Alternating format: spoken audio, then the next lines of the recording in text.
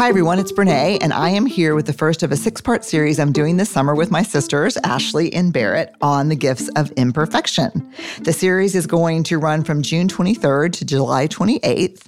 We are sharing this first episode, but only this first episode, with you here. The rest of the episodes, per usual, are on Unlocking Us, only on Spotify. Both Unlocking Us and Dare to Lead are available now exclusively on Spotify, where you can listen for free.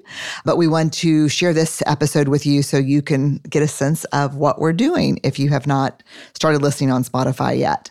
It's so fun to see all the different ways people are joining us. There are in real life book clubs, which is like really neat to see after such a long time.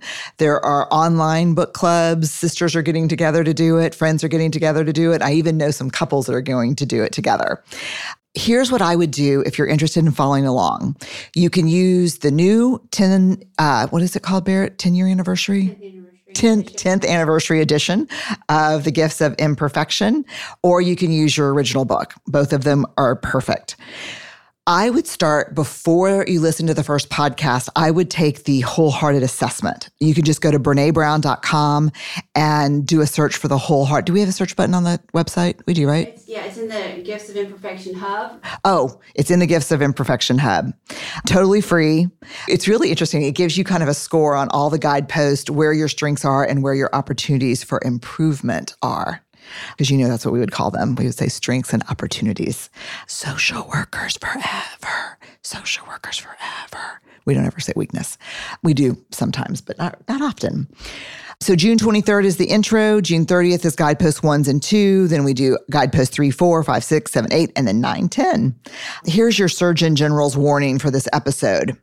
This is about as real as it gets. Equal amounts laughing, really hard conversations that I didn't anticipate those. Did you, Barrett? I did not anticipate those at all. Laura, who produces the podcast for us here, when we were done, we were like, you need to cut the F words by 50%. And welcome to my family, y'all. Dang it. So hard conversations, some surprising revelations, cussing, singing. I would file the singing under hard conversations, to be honest with you. If it sounds like your kind of conversation, join us for the rest of the series over on Spotify. Free as always. Coming back, we're on a hiatus also from Dare to Lead. When do we come back from Dare to Lead? Do you know, Barrett? I think it's July. Pulling it up. Like July, mid-July-ish, we're coming back. And I'm going to do a 2-part special there on leadership and feedback, specifically the hardest feedback I've ever received and kind of how I defended that. Do we have a date? July 12th. That's Cookie. You want to say hi, Cookie? Hello. July 12th is when we're coming back with Dare to Lead with the 2-part, the hardest feedback I've ever received special. I mean, what the shit's going on here with is it vulnerability summer and someone didn't tell me? All right, y'all. Enjoy. I think, was that the right word? Enjoy. Listen. Yeah. Laugh. Enjoy. Yeah. Laugh with us, not at us. Hi, everyone. I'm Brené Brown, and this is Unlocking Us. Woo, we are back, y'all. We are sister strong, and we're here with a 6-week series on the Gifts of Imperfection. This is going to be, I don't know what it's going to be. What do y'all think it's going to be? Well, I was really excited about it. Then my friend started posting, wow, you're so brave. And I was like, should I be scared about what we're getting ready to do? Are you scared? No, I'm excited. Okay. Barrett? Yeah, I'm excited too. I've never been a formal guest on the podcast. I just make random appearances from all over. So yeah. I'm excited. Good.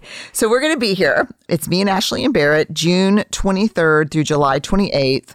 We're going to tackle guideposts every week. We're going to talk about what we think. We're going to talk about what it means to us. We're excited you're here. Grab a copy of The Gifts of Imperfection. Strap yourself in. I can make no guarantees. It could be weird. It could be awesome. It'll probably be weird awesome, but it'll be real. That's for sure. Okay, I thought on this first podcast with the 3 of us, I would kind of tell you a little bit about Ashley and Barrett, introduce them like I normally do with my guests. And then from this point forward, if you want to know about them, you can go to the webpage for the episode and their bios will be there. And y'all jump in with the bio. So who wants to go first? So Ashley and Barrett are identical twins, born 6 minutes apart? So I think for a while it was 6 minutes, but when we found the birth certificate, I think it's actually 9. Oh, 9. That explains so much. Yeah, confirmed. That explains so much in terms of Pivot. Yeah. Once you start digging through your parents' shit, you got to have a therapist on call. You find some stuff. So 9 minutes apart, you're the eldest. I am. That's me, Ashley, the oldest. Front seat rider. Front seat. Front seat. Well, these things matter in our family because the oldest gets the ride shotgun. Okay. So Ashley is an LCSW, a licensed clinical social worker. She's a therapist. Is that the fair translation? Yeah, totally. But depending on if the state has updated the website or not, I still could be at LMSW. So it's pending. Oh, okay. You know why? She just passed her LCSW exam. Yes, I did. Yes! And I shouldn't be claiming LCSW until the state says I'm an LCSW, but it's coming. Yeah, she would be the younger, more careful sister of all of us. So she is a clinical social worker, and she heads up a couple of things for BBERG, which is our company, Brené Brown Education and Research Group. Ashley heads up the internship program. We have Masters in Social Work graduate interns who come and work with us, and Ashley oversees them. I'll just do a little shout out. Nominated for Field Instructor of the Year this past semester, which was hard AF with COVID because you couldn't do anything in person. Yeah, we were all virtual. With the interns, you teach them doing work in 2 places, Archway, which is a sober high school and kind of a model sober high school, right? Oh, totally. Yeah. For the country, one of the first sober high schools. I mean, can you imagine anything harder than getting sober at that age? Nothing harder. Yeah. Well, I guess not getting sober would be the only thing harder. That's why she's the therapist. That's why she's the therapist. Yeah, therapist aboard.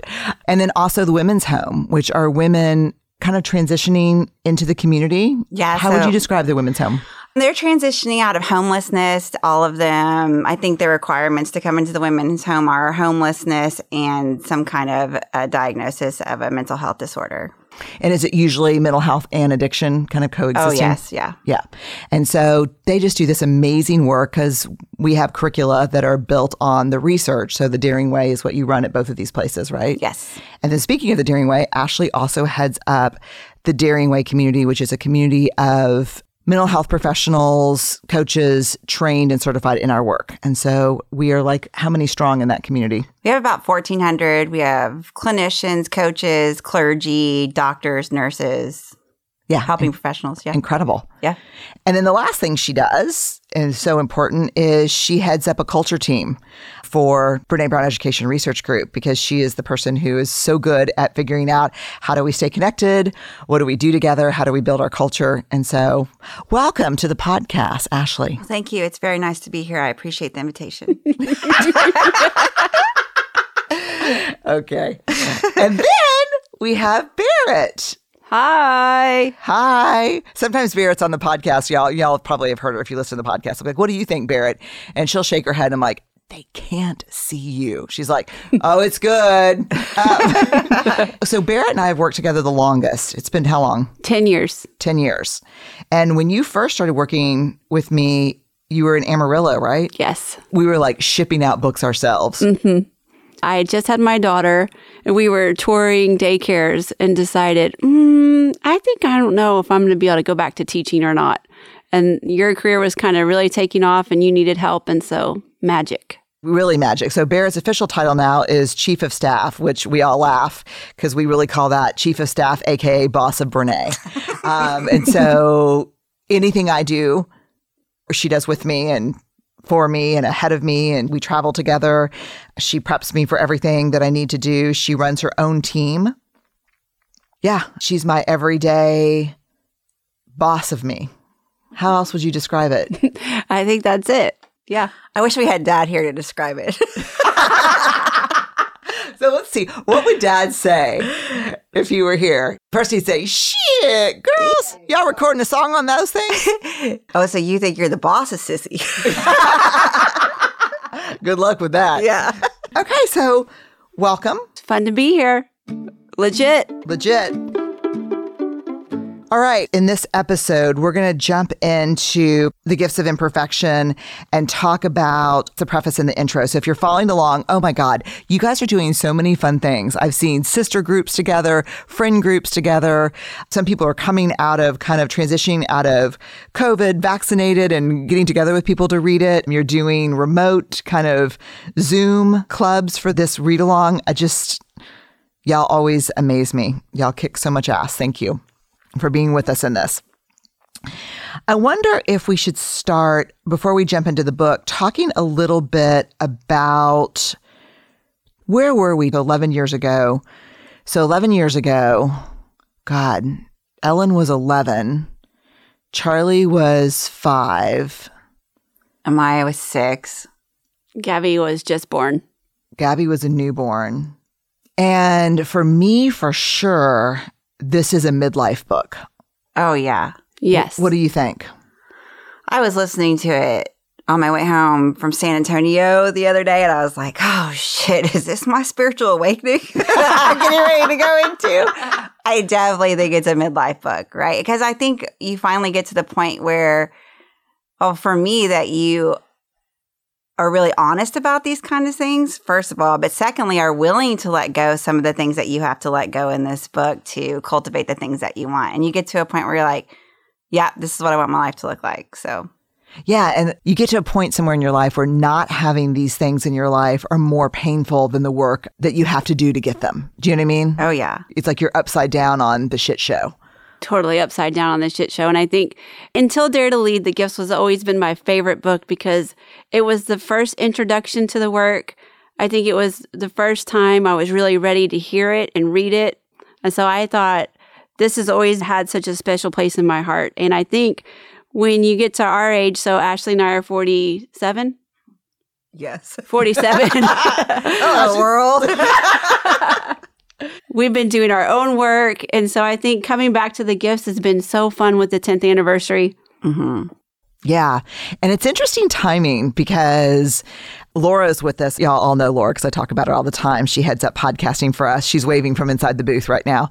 She said she read it. Can I share, Laura, what you said about rereading it? Yeah, she reread it for this. And she just said, man, I think I've been in a year-long funk coming out of COVID and lockdown. So it's an interesting time to revisit the book, I think. Totally agree. Yes. Yeah. So a couple of things just to give you some translations. When we say midlife book, I'm going to tell you a little bit about how I define midlife. And when we say the work, like we do our work, we're all big believers in and consumers of therapy. So we're therapy people, right? Would you agree? That's fair? 100%. Yes. Sometimes it's good, sometimes it's not, but 100% agree. Yeah. So I think you'll hear that a lot during these successions that we all see people and we all come from hard stuff. And I think the three of us and our brother Jason is not excluded from that. We come from some hard stuff. I mean, if you read your books. Like you say, I'm letting them know gently. They may not know. You're a shame researcher. So. That's so rude. I'm going to need a silence button. Laura has the easy button and y'all have the silence button. Yeah, I want a silence button. I want to just bust into song button with this microphone. Okay, let's just, should we get this out of our way? Like, we're big music people and we've been sitting in here getting ready and they just keep singing into the microphone. And like, I'm like, oh God. And we all have a favorite Bob Seger song. We're all huge Bob Seger fans. You want to get it over with right now to get it out of your system? Ashley, what's your Bob Seger song? I know it's late. I know you're lonely. You're weary. You're weary. Oh, damn. Weary. I know your plans Don't include me. Okay, so that's Ashley's. Barrett, what's your favorite Bob Seger song? My favorite is Accompany Me. So if we'd like to take it maybe from the middle. Okay, go ahead. Just start us off. Someday, lady, you'll accompany me where the rivers meet the sound and sea. I was watching Barrett like, it's been a minute since I've seen that it's been a minute. Should edit that, Laura. No, way, we're keep leaving it. No, we're going to vote on everything. And then, so Ashley, I have to say that your song, I Know It's Late. Yeah. I have to say, will go unnamed, but does remind me of an ex-boyfriend of yours. Well, yeah, that was our song for years. But I can totally disassociate from that when I enjoy this. And then my Bob Seger song is, Woke last night to the sound of thunder. How far off I sat and wondered. Okay. Started humming a song from 1962. Ain't it funny how the night moves? Okay. Okay, so we got that out of our system. Maybe. So, okay, let's start with midlife and why we think this is a midlife book. So I have an article on midlife on BrenéBrown.com that I think really explains it. First of all, I think we really underestimate the seriousness of midlife as a developmental milestone for adults. Remember when we had our kids and it's like every time you'd go to the T-Berry pediatrician. Yeah, touch points. Yeah. Or you'd go to the pediatrician's office and you'd be like, okay, head size, weight, like where are you in the percentiles? And we always think about children and these developmental milestones. But one of the things that we really underestimate is the power and importance of midlife as one of the biggest milestones of our lives. And I would say age-wise, I think midlife can run anywhere from kind of late 30s until you die, really. Because I don't think that that milestone or those challenges go away. I think you either deal with them when they first come on, which again is usually late 30s. I mean, by 40, you're in it. Yeah. You're in it for sure. And so for me, I don't think it's a midlife crisis. I think a crisis is intense, it's short-lived, it's acute, it's easily identifiable. The defining event can be named and controlled and managed. So I don't think midlife is a crisis as much as it is an unraveling.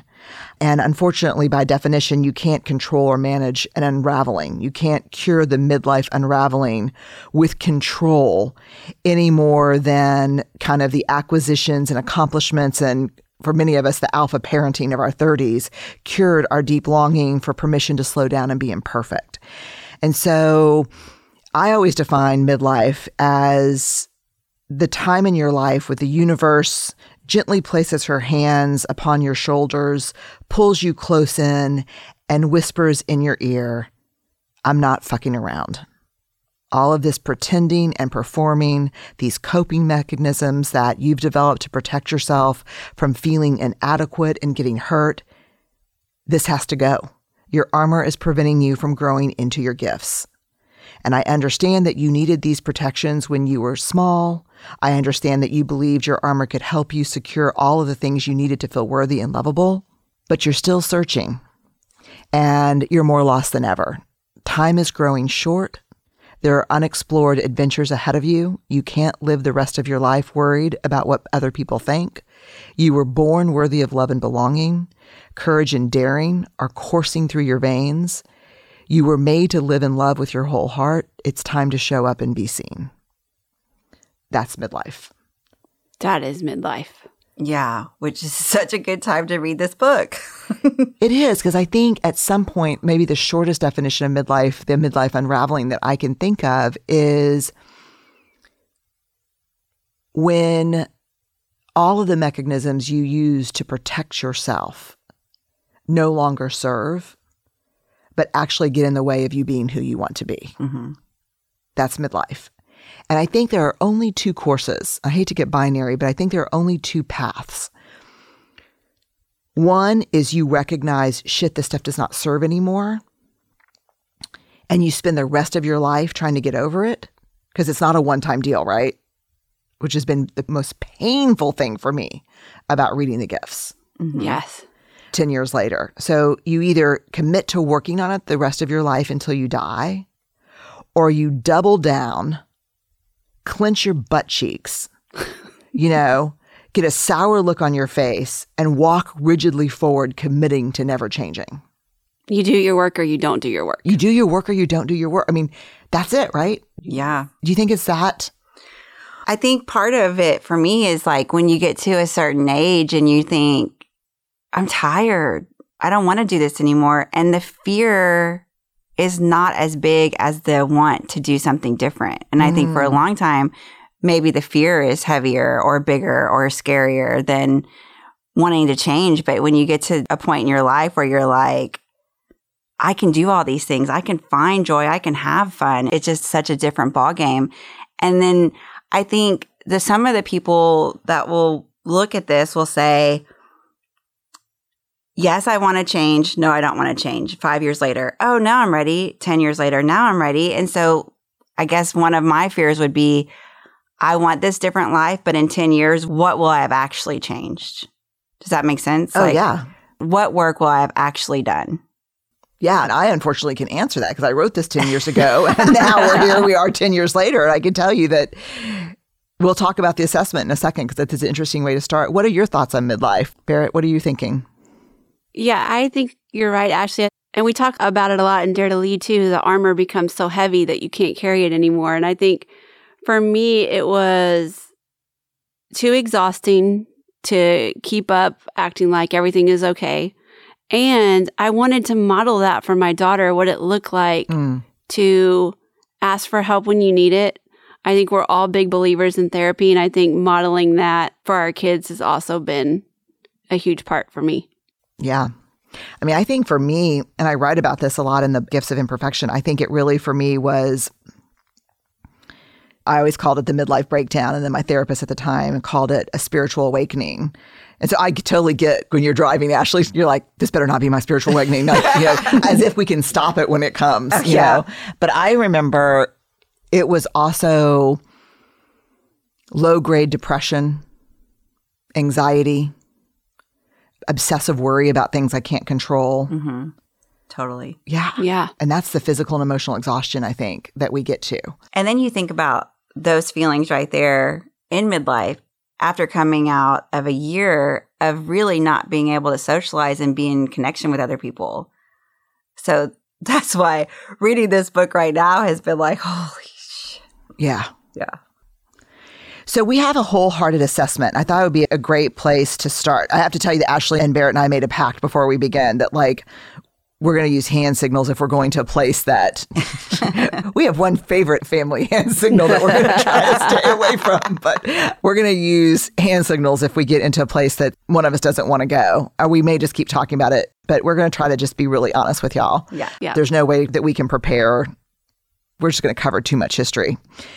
But we did start with a wholehearted inventory, which you can take for free on BrenéBrown.com. Just go to BrenéBrown.com and then go to the hamburger, which is like that little 3-line menu thing on the right-hand side. Go to the Gifts Hub and then look for the wholehearted inventory. It's free. We don't collect your data. In fact, we don't collect anything. So once your results come up on the screen, you either need to email them to yourself, which we don't collect your email either, or you need to print it as a PDF because once it's gone, it's gone. We just don't save any of the data. So the Wholehearted Inventory uses the 10 guideposts from the Gifts of Imperfection, which the 10 guideposts are set up as, here's what we need to let go of, here's what we need to cultivate. And so examples are letting go of what people think, cultivating authenticity, letting go of perfectionism, cultivating self-compassion, letting go of being cool and always in control, cultivating more laughter, song, and dance. And so y'all want to start with the inventory? Sure. Yeah. And do we want to tell them how we're going to use the gas tank model? Oh, yeah, because we first had numbers on here and scores, but then we're like, are we scoring people on the Gifts of Imperfection? Like, that just seems like, because I, for one, want to score. Do y'all want to score? Yes. I want to score y'all, but I don't want to score myself. Yeah, so I wanted to score, and then I thought, no. So what you get is like a bar graph that's a percentage full, but there are no numbers on it. So we're just going to read them like a gas tank. And so let's talk about where we are with the inventory. And I can tell you, if you're listening right now and you haven't taken the inventory yet, pause the podcast. Yeah. Pause the podcast, BrenéBrown.com, go to the hamburger, the Gifts Hub. It's like the second square on the top or something. I would say, too, if you're like, oh, I took that last year. No, retake it. No, sir. No, sir. You got to do it now because I slipped back on some of mine. Oh, for sure. Yeah, during COVID. Okay. All right. Letting go of what people think and cultivating authenticity. I'm between a half and 3/4 tank. That's exactly where I am. Same. Okay. I think that's partly to do with the whole midlife thing, too. So at some point, you just don't give a shit anymore. Yeah, I mean, you really can't. If you keep giving a shit to the level you did in your 30s, just paralyzed by what other people think, in your 20s, and, you know, who am I and am I perfect? And you can't do that at that same level and get out of bed every day. Yeah. Like it really is. Or worse, you can do that and get out of bed every day because you've shed a lot of that shit on your kids. Oh, yeah. Or your partner or your colleagues. Mm-hmm. Yeah. Perfectionism, letting go of perfectionism and cultivating self-compassion. I'm exactly the same place. About 3/4 of a tank, or between half and 3/4. I'm about between half and 3/4, a little bit closer to half. I am below half, and I would like to say that, hi, my name is Barrett, and I'm a recovering perfectionist, and I've been working on this so much with my own therapist, so thank you, ma'am. Big shout out. We should say, hi, Barrett, because we would be in that meeting with you. I know. Yeah, for sure. I always used to laugh at me in AA meetings when I try to bring a friend. They're like, what if someone sees me in an AA meeting? I'm like, dude, they'll be sitting in a circle with you. So let's go to the next one. Speaking of addiction, letting go of numbing and powerlessness and cultivating a resilient spirit. Again, I'm exactly the same, between half and 3/4 of a tank full. I'm pretty close to half, like right above the P. I'm closer to 3/4 tank full. Do you think you numb less?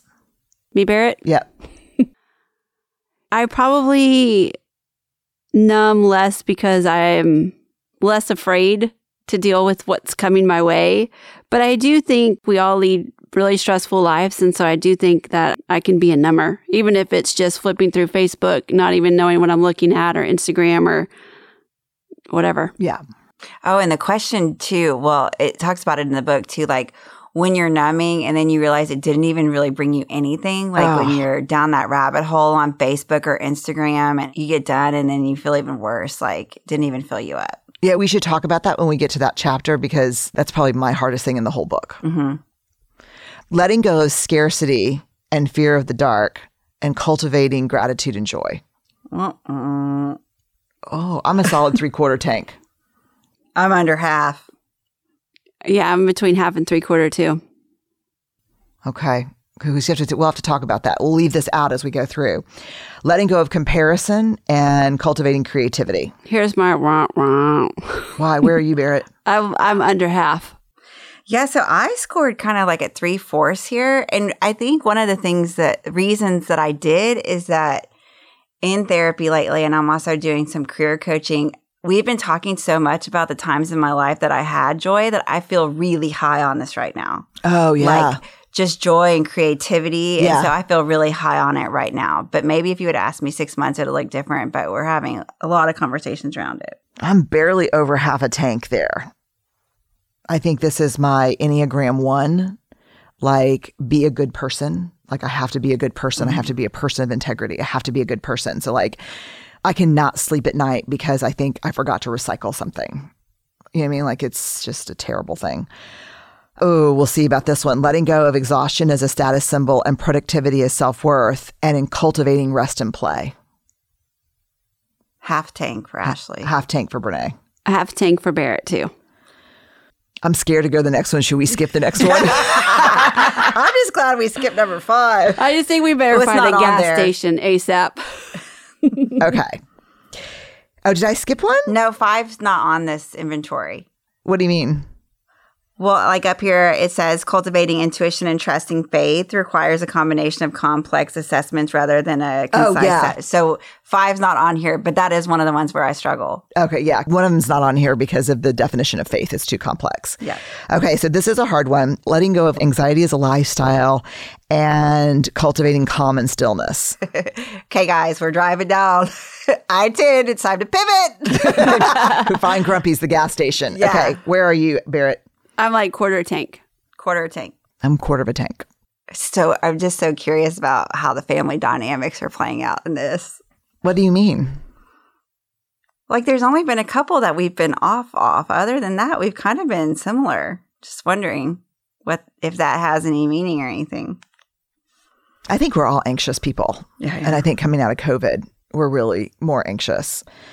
I think because we were raised, I think mom, right? Yeah. I think mom was like very, don't forget to call me when you're there because I can picture your dead body on the freeway. Like she was. You tell a story. I forget what it's from because I hear a lot of your stories, but it's like when you grow up believing that if you don't put the toilet seat down, your sisters could drown. Yeah, no, I mean, yeah. It's like just very vivid, traumatic imagery a lot. We grew up with that. Do you agree? Yes. And so when we're anxious about something, we picture really horrible things. Yeah. And we have to call each other a lot, right? Yeah. And I think it's really cool too, because we help each other make sure we're not putting that onto our kids too. Because we have been doing that. Like, you okay? You okay? You okay? Oh, yeah. I had to call you. Yeah. It's true. You did. And truth was, she's okay. What are you whistling about? You got that same Barrett's call. whistling. Yeah. No, I think we do have to worry about that. I really don't want to hand that down. Me 3. Okay. Letting go of self-doubt and supposed to and cultivating meaningful work. Full tank, baby. Nice. I'm like 3/4 tank. I'm 3/4. It's my highest one. But I love the questions around this because it was like, do you love what you're doing? And I'm like, I do. Yeah. I do too. Me too. But it's a hard one for people because we're really lucky. We are. I agree. Yeah. And gosh, especially coming out of a year of just like total uncertainty. And Yeah. And a lot of people are like, screw meaningful work. I need to find a job and feed my family right now. Yeah. You know, letting go of being cool and always in control, cultivating laughter, song, and dance. I'm right over half. Yeah, I'm between like half and 3/4. Yeah, me too. Me too. And we'll dig into these as we go into the episodes because there's a lot of family stuff in all of these actually. And then the last one is letting go of unclear and uncommitted values and cultivating value, clarity, and commitment. And I'm full tank. Yeah, I just did the values exercise with a group of new hires that we have. And so I'm 3/4 tank, which I'm going to take and run with. Yeah. 3/4, yeah. Yeah. So this is a really great way to start the 6-series sister session is take the Wholehearted Inventory on BrenéBrown.com, kind of see where you are. So as you're working through the book and as we're working through the podcast, you can refer to it and think, wow, this is an area where I've got real strengths. As social workers, I'm looking at Ashley because Ashley and I are both social workers and Barrett by proxy. Pretty much. No. Okay. She's like, no, y'all keep that work to yourselves. She's the spreadsheet. There you go. Color-coded and pretty, but a spreadsheet. But a spreadsheet, yeah. I'm like, if it doesn't have feelings, I don't know how to judge it. Now that I can get on board with. It's not like I like feelings. It's just I like judging them sometimes, even my own, unfortunately. But it's really good to look at this and kind of see where you are, where are your strengths, where are your opportunities for growth.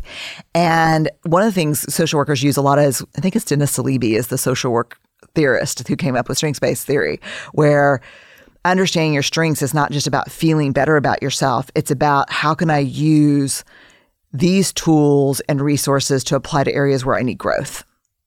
Can I give just one shout out to any social workers who are getting ready to go through their master's program? When you go through the DSM class, please do not diagnose everyone in your family with everything in the book. As a social worker, you need to do that because it helps you have clarity around what's wrong with your family. I'm just kidding. I was not in the clinical. I was in the political track. So I just told everybody how to vote. Okay, let's open up and let's just start from the beginning. Let's look at the preface. I like the preface for this book a lot. Mm-hmm. You're going to hear us flipping because we're just in the book with y'all. So the preface starts with this quote, which is probably one of the biggest quotes probably of my work, right? Oh, yeah. Owning our story and loving ourselves through that process is the bravest thing that we'll ever do. Yeah. Yes. So much easier to come up with that quote than actually do it every day. This idea of how much we know and understand ourselves is really important, but what's even more essential to living a wholehearted life is loving ourselves. This idea, what was that face, Ashley? I just think that can be really hard sometimes. Say more. Just loving ourselves, I think we can be harder on ourselves than anyone else in the whole world. And so, you know, like if one of us got into a big fight, one of us would circle back and be like, man, I was showing up like an ass. I'm really sorry, blah, blah. But we never really clean up stuff with ourselves. And so we hold so much of the damage that we've thrown to ourselves. I've been talking about this a lot lately. And so I just think loving ourselves can be really tricky. And some days it's like you're on top of the mountain and you're having a blast and just really feeling yourself. And then some days you're not. And I think during COVID, it's been hard too, because even as sisters, we quarantined a little bit together. But then as we started opening up our own lives a little bit more, we were way more careful about even seeing each other. And I think that sometimes that isolation and loneliness feeling can get in the way. I think self-love is hard. Oh, gosh. Me 3. One of the things we talk about in the research a lot is, do you talk to yourself like you talk to people you love and respect? I don't. I really try to be careful. Like, I'll catch myself just initially doing it, and then I'm like, kind of how that story you tell about when Ellen went to prom and you're like just faking it till you make it. Yeah. That was about gratitude, but I think I just have to catch myself and then do it, because I would never talk to someone else the way I talk to myself. And it's terrible. What is your go-to messaging? What is a moment where you would really berate yourself? And what would you say to yourself? Oh, shit. I think for me, the biggest thing is at work, if I just completely miss something. If I completely miss a meeting or I completely drop the ball on something, and usually my go-to is like, WTF.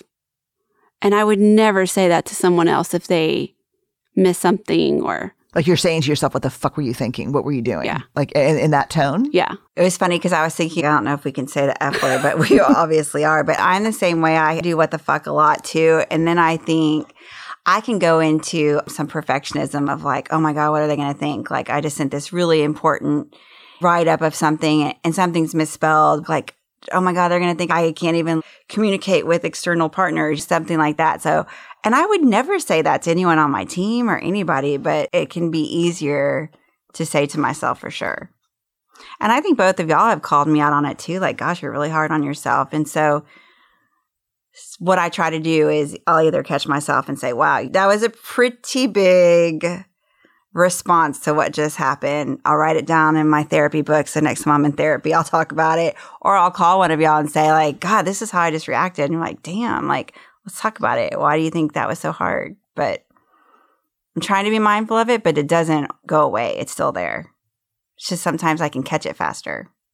I think the WTF is genetically encoded. So if you don't like cussing, this is not the podcast for you, because we can't be ourselves and monitor that stuff.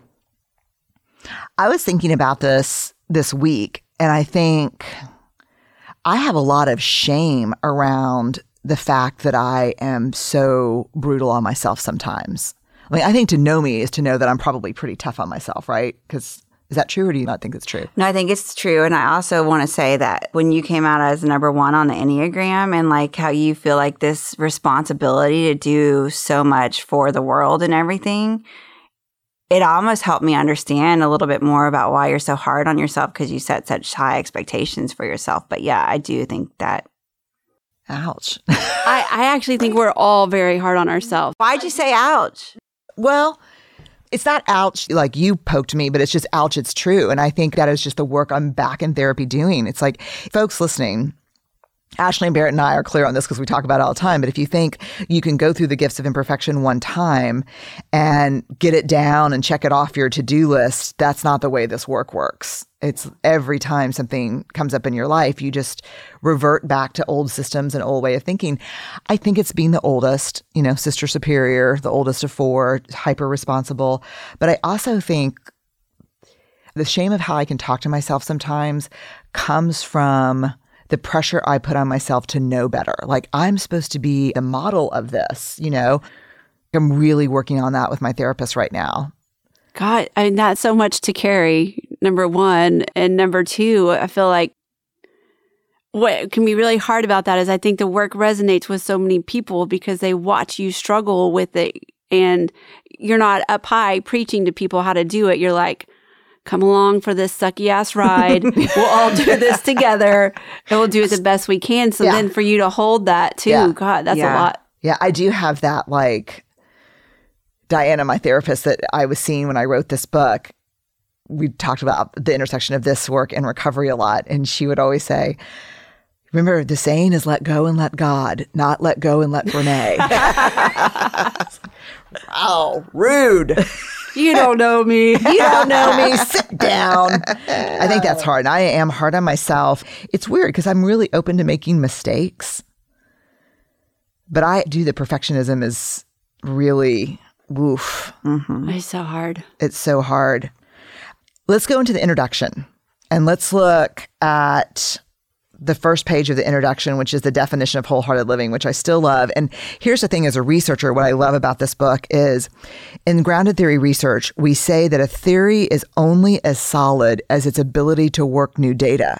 Meaning, when you're a grounded theory researcher, what we do is we collect data, qualitative and quantitative, and from every source imaginable. And we develop a theory or a hypothesis, and that's what we put out in the world. So a lot of times, like my theories on shame resilience, my theories on courage and vulnerability, my theories on the gifts of imperfection, quantitative people will come by after me, behind me, and they have all over the world for the past 20 years and test those theories.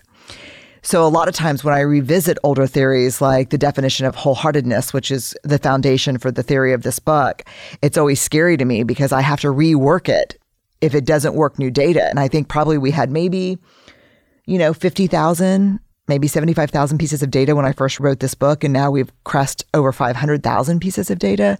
And this definition still holds up, which I love. So wholehearted living is about engaging in our lives from a place of worthiness.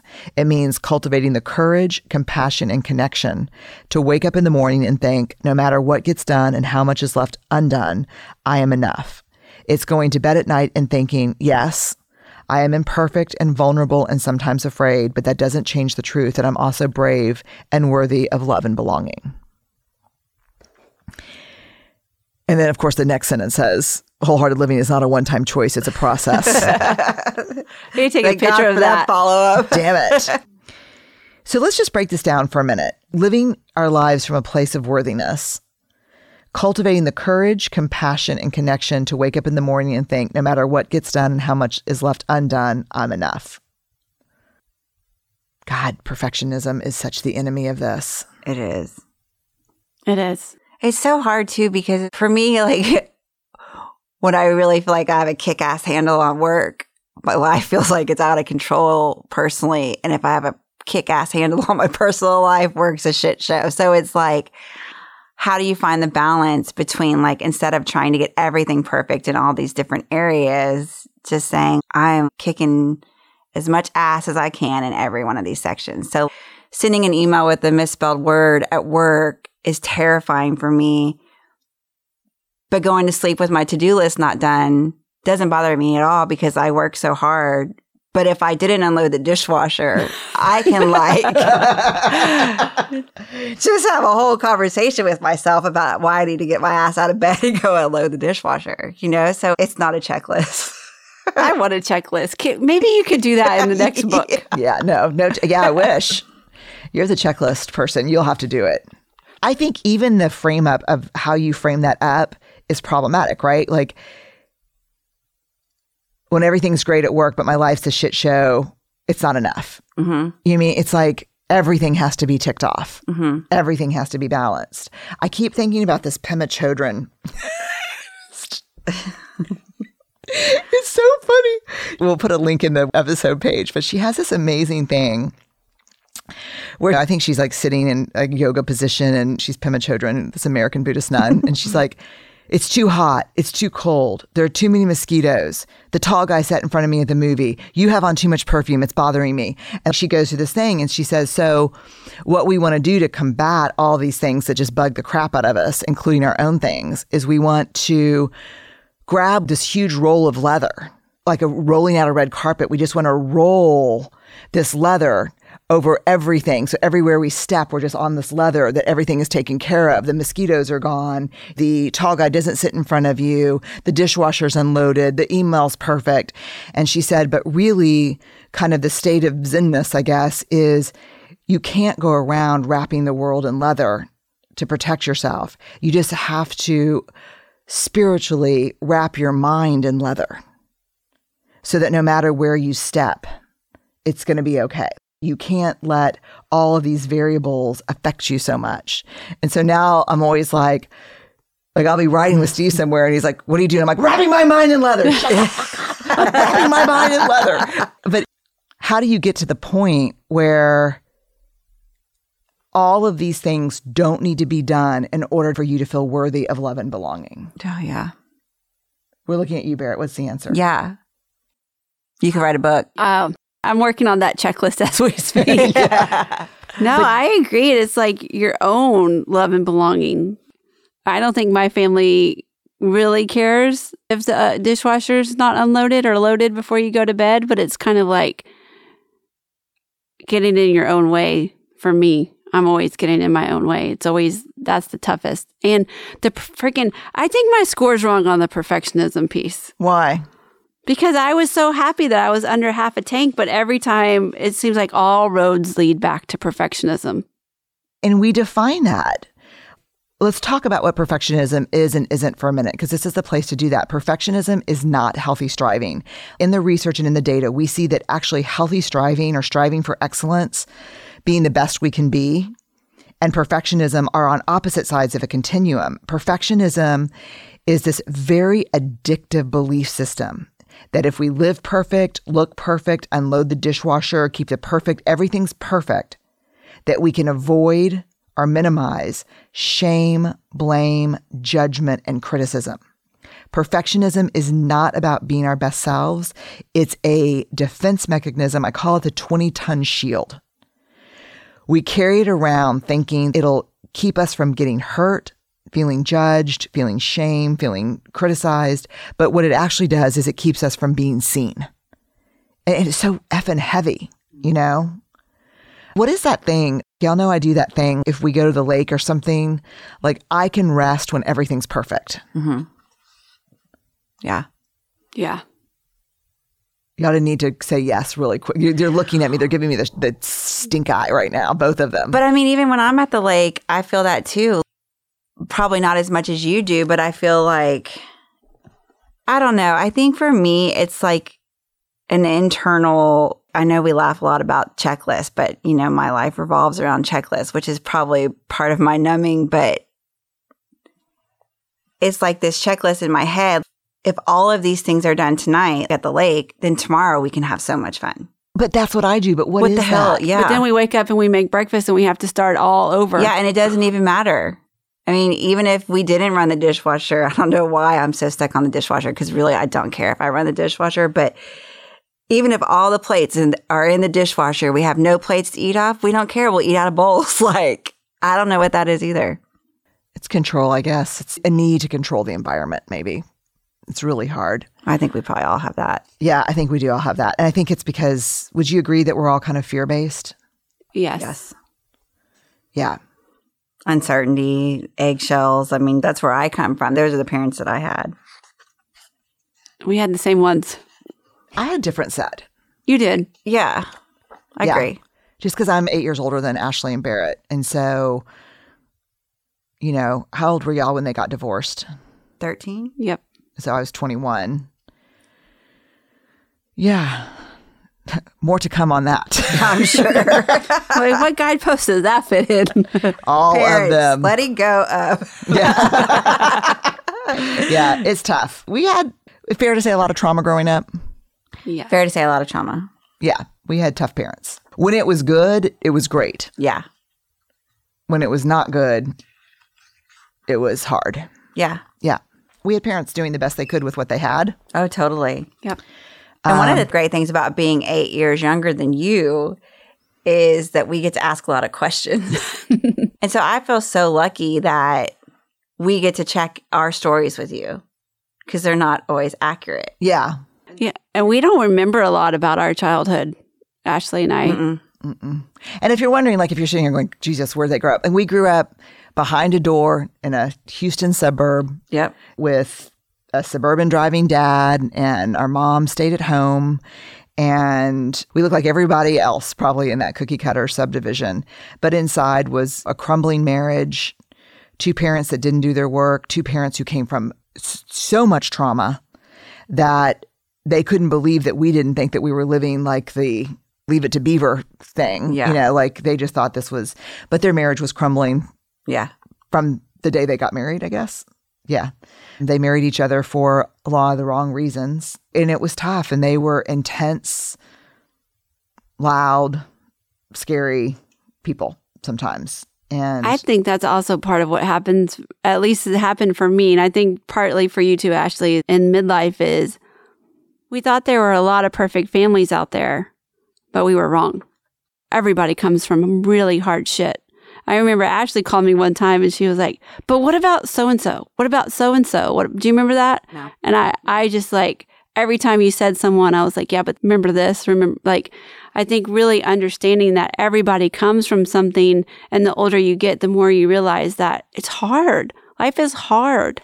It's so hard. You know what's crazy too, though, is just if you talk to mom and dad now, like I just stayed up way too late having a conversation with dad, and mom has said this to me recently too, is they look back at their marriage as one of the biggest blessings they've ever had in their life. So although it was explosive and hard, from where they came from, it was like this. Yeah, they were living the dream. Yeah. Think about mom. Think about mom's mom. So my grandmother, who we all adored, was the best person in the whole world. Yep. Massive alcoholic. Yep. Married to a string of violent men. Mm-hmm. Dad came from a really tough family. Yes. His dad died when he was 16. Mm-hmm. Super young, yeah. Super young. His girlfriend was killed in high school. Car wreck. Yeah. And they came from a lot of trauma, both of them. Yeah. And a lot of poverty. Yeah. They came from poverty. Mima, our grandmother's last husband, was a forklift driver and a teamster, and they barely made ends meet. And she was a beauty operator or stylist until I don't think she could do it anymore with the drinking. And so I think to wake up one day and be in a subdivision, you know, with your kids on swim team and, you know, going to a new public school. And we went on tons of trips. Yeah. It was everything. Yeah. I drive through that subdivision where we were raised, and it is like a trauma graveyard. And it's probably not more or less trauma than anyone else, but I think maybe what's so shocking to me is as I drive through it, I know every story from every house. You know, and every house kind of looks the same. And I guess what's so shocking is the cognitive dissonance between thinking we were the only ones whose parents we could hear through the walls. We were the only ones who we knew there really was no money. I don't know. No one talked about that stuff back then. No one talked about it. But like, I still have a lot of friends from elementary school. I don't see them a lot, but we connect on Facebook, and like we all got together when we turned 40. That was a few years back, but everyone was dealing with their own shit and nobody talked about it. No. Like nobody. Mm-hmm. No. And it's not that area was any different than any area. It's just the stories we made up when we were living there that we were the only ones. Yeah. Do you know what I mean? Mm-hmm. But you think about how many parents of our friends died of alcohol-related deaths. Yeah. A lot. A lot. And these were the people that we thought were Leave It to Beaver. But no, everybody hid everything. I remember growing up, there was one after-school special on alcoholism.